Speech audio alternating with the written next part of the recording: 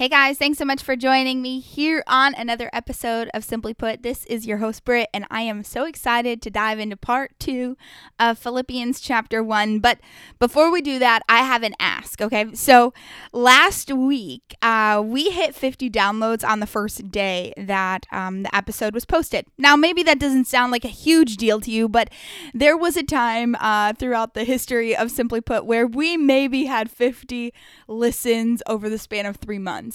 And so this is super exciting for me. And so here's what I just want to ask you to do is, if you could, wherever you listen to this at, whether it's Spotify, Apple, whatever, if you could subscribe and you could rate it, it helps people find it.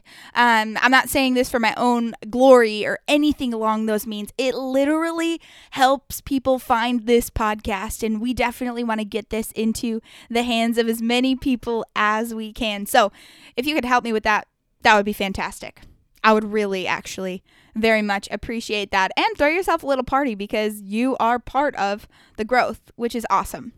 All right, so today we are looking at Philippians chapter 1, and we're diving into the second half of this. And today we're going to be talking a little bit about motive and when it's necessary to stay put.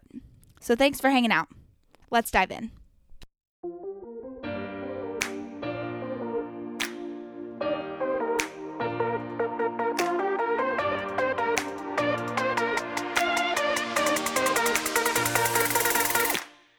Welcome to Simply Put, a podcast that has been brought to life with you in mind. Whether you consider yourself an all-in Christian or have never been introduced to the freedom found in God, this podcast is for you. While the Bible might seem complicated, God's message is rather simple. Every week, you can expect Britt to take God's word and break it down into something we can all better understand. Now here's your host, Britt. All right, guys. So to start off this episode, I want to own up to something, and then I want to ask you the same question. So I need to own up to the fact that I am super, I don't know if the word is critical or cautious or hesitant to put my name on anything. I mean, I am like, there is a serious wall in my spirit because I don't know people's motives. And I always question why they're doing what they're doing. And unless I know that, I have a very hard time signing off. Does anybody else agree? I don't know if that hits home for you or if you're like, Britt, you're crazy. But there's something in me that always questions other people's motives. Let me explain.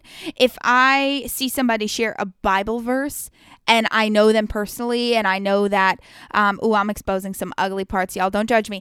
I know their lifestyle doesn't line up with that. I get a little critical and I'm like, why would you share that? You don't even believe that. I know that's ugly. I'm just telling you what happens in my heart. Maybe you can agree. And so if you agree, which you probably do because you're human, Paul talks to us about this in Philippians chapter 1, part 2. And so we're going to pick up in verse 15, and we're just going to work through the rest of this chapter. So Philippians 1:15, it says, "It is true that some preach Christ out of envy and rivalry, but others out of goodwill. The latter do so in love, knowing that I am put here for the defense of the gospel. The former preach Christ out of selfish ambition, not sincerely, supposing that they can stir up trouble for me while I am in chains." Then Paul says, man, I love this line, "But what does it matter? The important thing is that in every way, whether from false motives or true, Christ is preached. And because of this, I rejoice." Okay, you guys, I want to be so much more like Paul because I got to be honest, this is not my tendency. But the reason I want us to start here today is because I want to ask you honestly, is there a place in you that because you are judgmental of the way other people approach Christ, you don't want to? Like maybe you're watching how religion plays out in somebody else's life and you sit there on the sidelines and you're like, if that's what that is, I don't want that. And here's what Paul is saying in the scriptures. He's like, here's the deal, guys. People preach Christ out of a ton of different motives. So you're going to have people that preach Christ in almost like in a position to hurt you. You know, that's going to be your Bible beaters. Don't do this, don't do that. You have people that will preach Christ because it looks cool or it's more righteous, you know. And then you'll have people that preach Christ with true ambition that just want to introduce you to the will of God. And the tendency is to say one is more correct than the other. The tendency is to say that God will use one more than the other. But what Paul is saying here is no. Everything is utilized.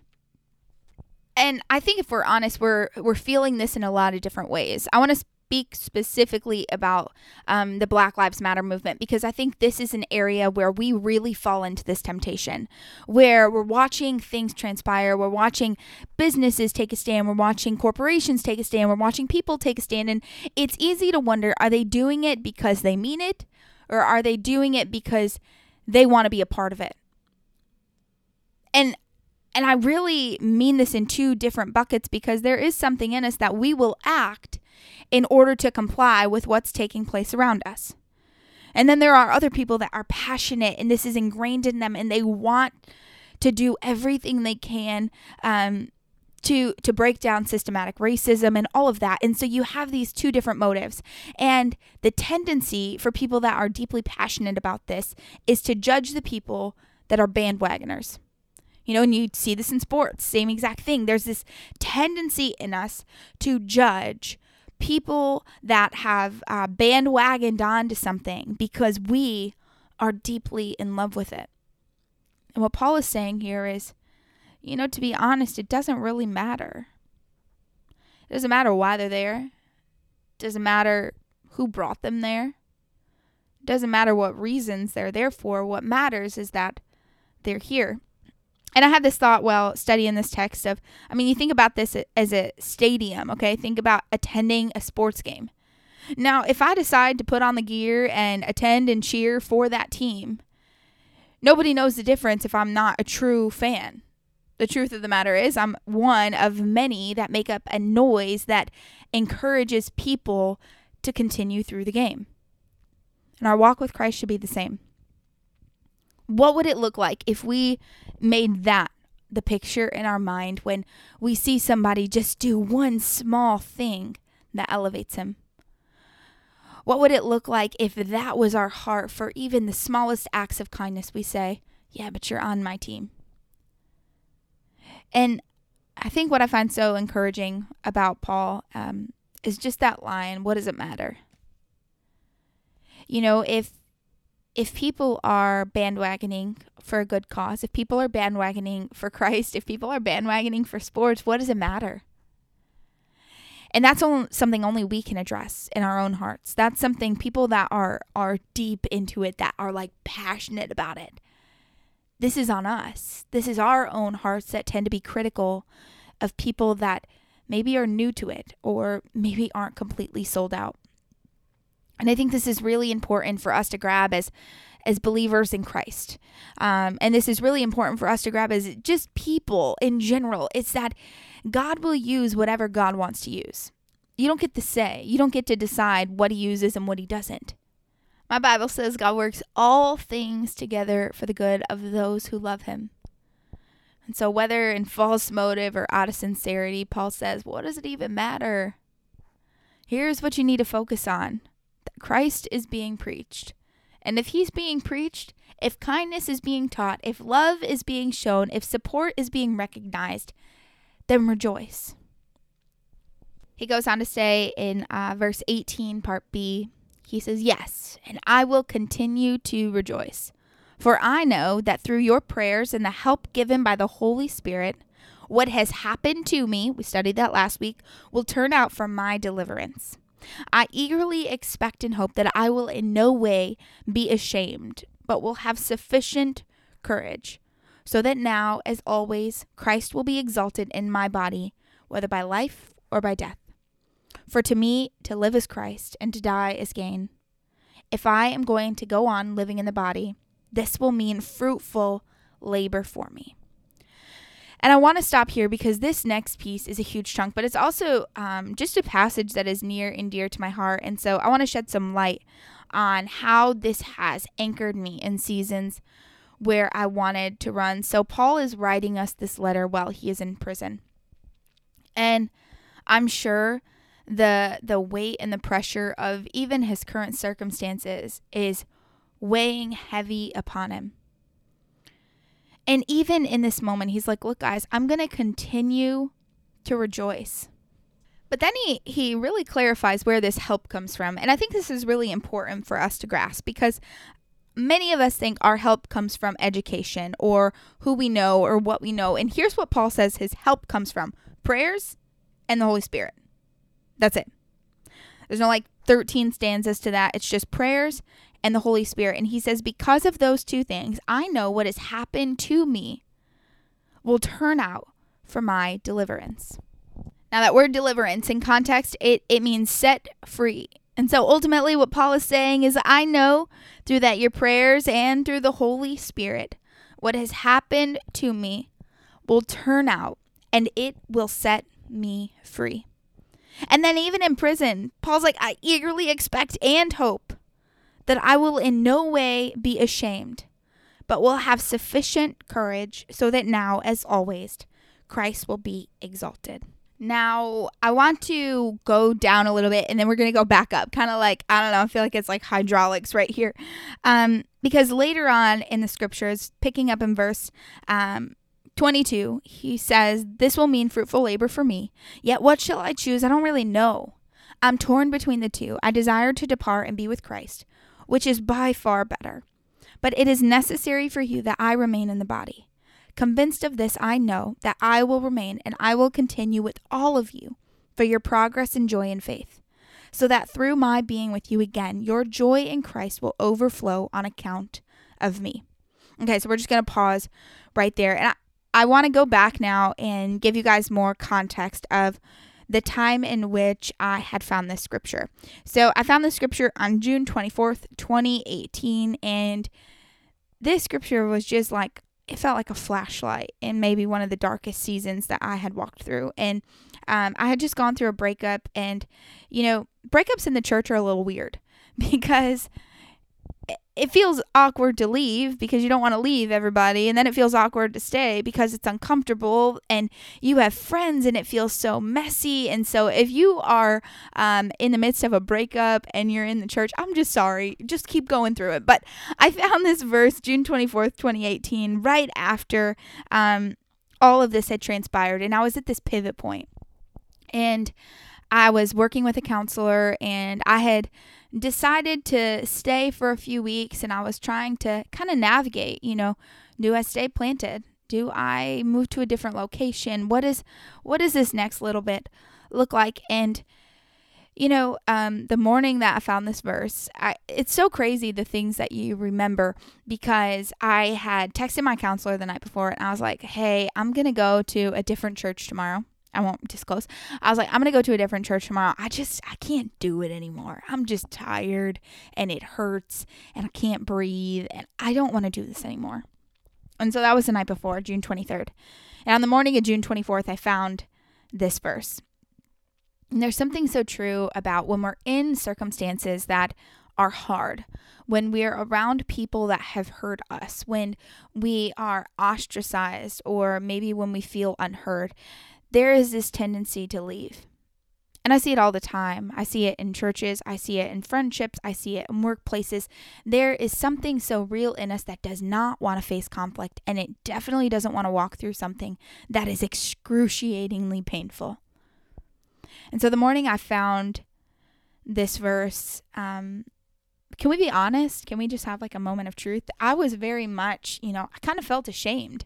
I don't know if you've ever gone through a breakup, but maybe you have. If you haven't, well, consider yourself lucky. But, no matter if it's 1 month or 1 year, there's this sense of man, I'm just not good enough. Or I just can't get it together. Or I just can never settle down. I've been on both sides of the fence. And there's a certain level of shame that wants to hover over you.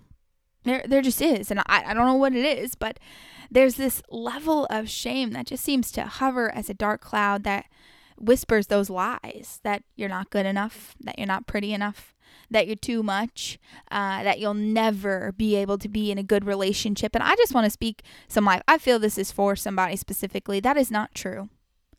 And the Bible says that the devil is the father of lies. And so if it's a lie, if the devil is talking to you, he's lying to you. And so I want to speak a word of truth over you, that the Lord has you.